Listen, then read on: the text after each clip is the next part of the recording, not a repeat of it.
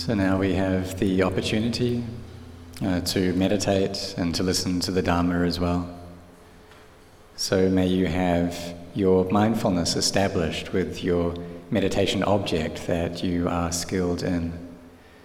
For instance, noting the in-breath and the out-breath, or being mindful of the recitation of the word Buddha. Or you can contemplate into this body, which is a heap of earth, a heap of water, a heap of fire, or a heap of air. So these four elements. So that which is hard is the earth element. So for example, the flesh, the bones in this body, and the skin. The water, the liquid parts, or the blood, for example. And then there's the fire element, so that which burns the food that we take in and produces heat in the body. And then there's the air element, which is the breath that comes in and goes out through this body. And so this is contemplating into the four elements. So you can just pick up one of these elements or go through all four. Either is okay. And by doing this, the mind, which normally thinks about all different kinds of things, can establish its mindfulness with this particular meditation method. Or for those who are skilled at reciting Buddha, you can use that, be aware of that as well. And so these can help us to bring the mind to peace more easily, because the heart, which is all scattered and restless, which is agitated, this becomes an obstacle for the arising of samadhi. And if samadhi doesn't arise, then wisdom, panya, can't arise. And there'll just be attachment about me and mine. So therefore, in order to let go of our attachments, to put these down, we need wisdom. Wisdom needs to be informing the mind, training the mind. So when we contemplate into the elements, this is a samatha kammatthana, this is a meditation object which leads to tranquility or peace. But even though we have that understanding that it's a samatha object, that will develop into wisdom as well. But the foundation of this tranquility and samadhi, it needs to be there. So in the beginning we have faith, conviction, belief in this way of practice. We have this confidence in it. We don't have these doubts. And so there are these methods that the great awakened masters have taught. And so one method is to bring the mind to peace, and the other is to use wisdom. So the objects of vipassana, of insight, anicca, dukkha, anatta, so there's change, constancy, stress, and not self. And when we hear about that, then we practice and we want to get results quickly. And we can ask, is there a quick way? Is there a shortcut? And there is a shortcut. And that is to let go of all things. To let go of the body, let go of the mind, let go of all physicality and mentality. So like this mind, it's just a knowing element. But when it has ignorance conditioning it, then there are meritorious things that come into it, and a lot of demeritorious things that come into it. And we attach to all of those as being me as well. And so then we're constantly going through becoming and birth. But if we have wisdom, then we'll know that these conditioned things and this proliferation, it's not me, rather it's just nature. It's just this mentality which arises, persists, and then ceases. And the mind which is aware of that also arises, stays, and ceases. Delusion arises, stays, and ceases. This knowing comes up, it stays, and then it ceases. And it's not me. So the people who are aware, who know, they see this. They see that these deluded states, they're not me. We understand that the mind is just a mind. It's not a being, not an individual, not me, not you. Those things aren't there. The body is just a body.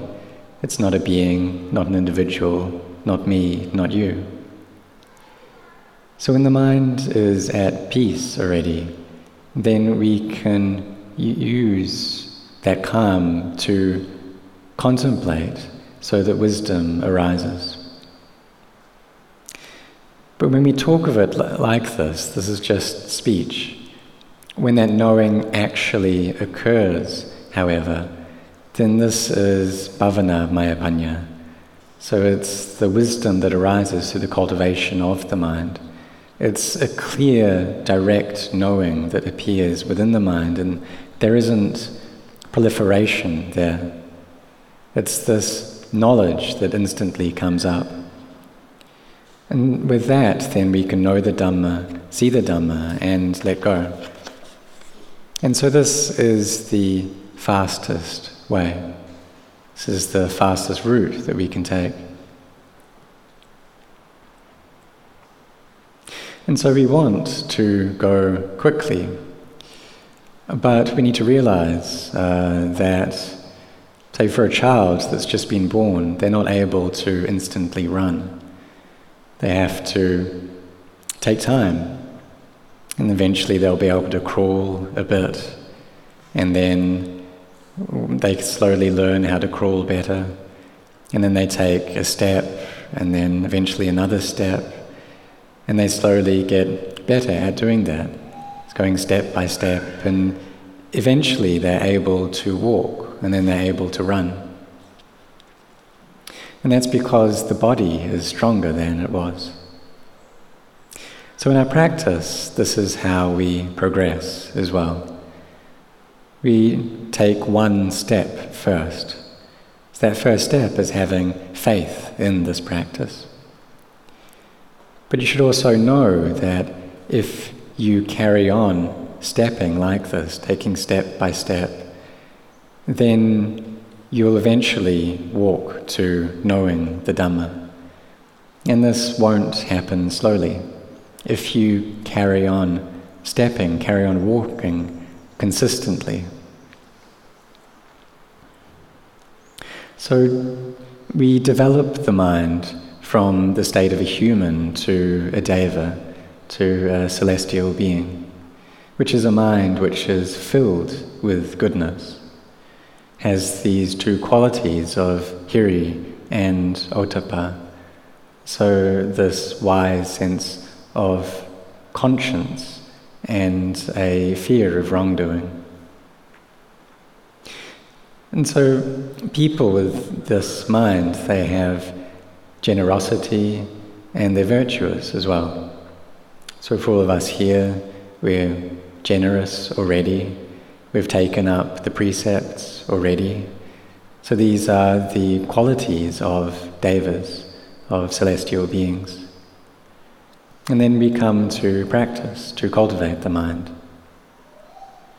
So initially the mind is very restless. Things proliferates without ceasing. So therefore we need a kammatthana, a meditation object. We need mindfulness to look after the mind initially. Because if we don't have that, then we'll just carry on thinking and thinking without stop. So it's like we have a paddy field full of rice. and there's a cow that's there. And so this rice, it's the food of the cow. Therefore we need to look after this rice and tie the cow down and keep an eye on it. So rice is the food of the cow, and the aramanas, these sense objects, they're the food of the mind. So we need to be very cautious around them. So teaching our mind, when these come up, that they're not sure. These are unstable things, unsure things. And then coming back to our meditation, to the word Buddha or to the breath. And so we carry on doing that. And whatever posture we're in, then we meditate, we recite this word Buddha. Or if we're skilled in contemplation, then we can use that. So contemplating that these things, they're not me. Whether the body is standing, it's not me. Walking, it's not me. And we teach ourselves this constantly, that this form, and all the forms that we see, they're just conventions. Bring up this feeling that all the things we hear, what we smell, what we taste, the tactile sensations, these are all just conventions, that they don't have a me, and they don't belong to me either, that it's all just emptiness. So we see the mind and the body in that light. See that the mind is just the mind, body is just the body. That any feelings that come up, whether they're pleasant feelings, unpleasant feelings, they're just feelings. See how all of these are Dhamma. So when we carry on doing that, then one day we will come to see this. So may you set your hearts on maintaining your mindfulness, so that samadhi arises. So with us all waking up early in the morning to come and practice at 4:30, that something we need to be careful of is this drowsiness, sleepiness. And so this is one of the obstacles.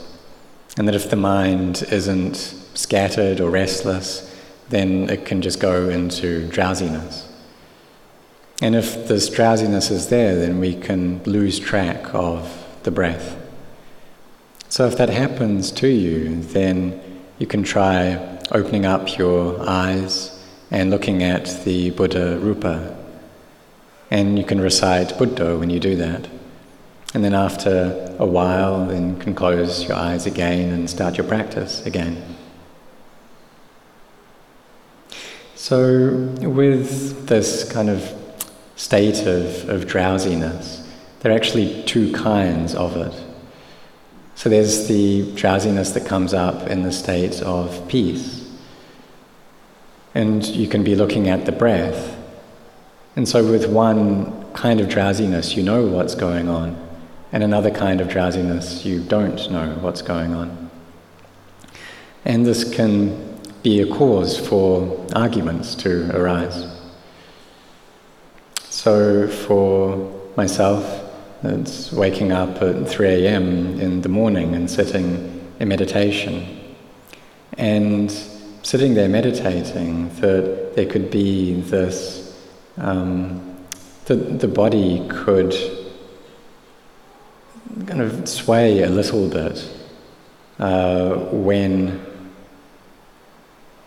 in a state of peace, but also a little bit of drowsiness coming up. And so with watching the breath, then there's the in-breath, a knowledge of that. But then in the space between the in-breath and the out-breath, then the mind could drop into the bhavanga state. And so when that happened, then the body could kind of sway a little bit. Looked like I was drowsy.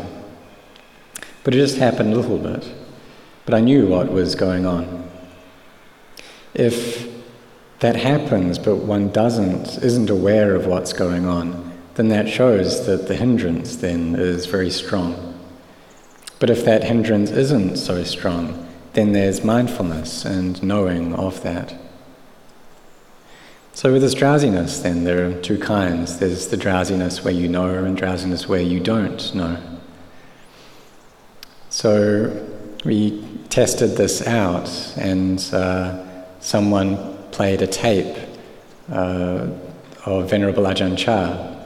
And as I was sitting there listening to that, then just a small amount of drowsiness came up, and the body started swaying a little bit. But I still knew what Ajahn Chah was saying. I could still understand. And then when my friend stopped the tape, I could say exactly what Ajahn Chah had just said on the recorded tape. So when it's like this, the mind's in peace like this, it's able to separate out from the feelings. But if the drowsiness is a lot, then the mind just falls into that, and there's no knowing of what's going on, or maybe there's just a little bit of knowing. So it's like when we're driving a car, and so we're driving along, and there may be moments where we lose our mindfulness. But if we're able to recollect that, able to bring it back, then that can still work. It can still be enough in that state for us to carry on with our practice. But we need to be cautious around this as well. So if this kind of problem comes up, then you can open up your eyes. Internally you can chant a lot. But it's normal in the morning for there to be this state of drowsiness. And so this is one of the obstacles, one of the hindrances that comes up. So there's this, and there's the hindrance of restlessness of mind, this agitation, and then of doubt, of being attracted to sensual pleasures, and also that of ill will and anger. So these are the hindrances that we need to try to pass. And as we slowly work through them, then we grow in peace little by little. As wisdom is able to arise little by little. And so when our peace and our samadhi grows, then this wisdom is able to come up, and we're able to see the Dhamma. พอแล้วมั้ยโอเคไหมง่วงกันไหมง่วงไหม Are you sleepy? Maybe those who are sleepy, you can raise your hand. ยกมือขึ้น Are you sleepy? You can put up your hand for those who are drowsy, sleepy. ธรรมดาธรรมดา It's normal. Tamada, normal. ถ้าเป็นมนุษย์ยังต้องง่วงอยู่ If you're a human, then you get drowsy. ใครอยากได้ฌานไหม Who wants to experience jhana? Can put up your hand. ได้ฌานเนี่ยอุปจารสมาธิก่อนไหม Maybe try for Upajjhara Samadhi first. So, with jhanas, we need to start at the beginning. We need to have a place to start first. So, start off with Khanika Samadhi, so this momentary or minor form of Samadhi. And then that develops into Upajjhara Samadhi, this neighborhood collectedness, and then that steadily grows. And so initially there can be a lot of this scattered thinking in the mind, but that eventually as we practice, then those get less and less. There can be a lot of obstacles, a lot of hindrances in the beginning, but eventually those reduce. The amount of doubts that we experience gets less, and then the peace that we experience grows. And the thinking becomes less and less as well. And then as that happens, then next the mind will just become still all by itself. So if we trained like this and we carry on going without stopping, then we need to get there, we'll have to get there. But for that to happen, we need to be sincere, we need to set our hearts on it. So if any anger comes up in your mind, you can tell yourself, I don't want this, what I want is jhana. Or if there's scatteredness that comes up, this restless thinking, we can tell ourselves, I don't want this, what I want is jhana. And so we need a goal there for our practice then, so that we can kind of let go of these things. นี่เดี๋ยวไปทานอาหารไม่อร่อยก็ไม่เป็นไรเราต้องการฌานอาหารไม่อร่อยก็ไม่เป็นไร If you eat food and it's not delicious, doesn't taste good, you can tell yourselves, well, that's okay, what I really want is jhana. So this food that doesn't taste good, it's fine. So we need to try training ourselves, and when eating, need to have sense of composure and restraint around that as well, but it's something that's quite difficult to do. And so for Tanajan, that he, before ordaining, he tried it out, that he put all of the different kinds of food together into just one bowl. So the kind of curry dishes, the spicy things and the sweet things, just mixed all of those together in the one bowl. And it's like he's trying to eat it, but his body didn't really want to take it in. And normally he would eat, this much, but when eating in that way, it's just a much smaller amount, and he felt full already. That the body just didn't really want to take it in. And so this was trying to eat in a composed way. But for you, maybe you don't have to take it that far, or you can try it out if you want. Maybe just try it out one day, putting the spicy things and the sweet things all together in the same bowl. You can see how that goes.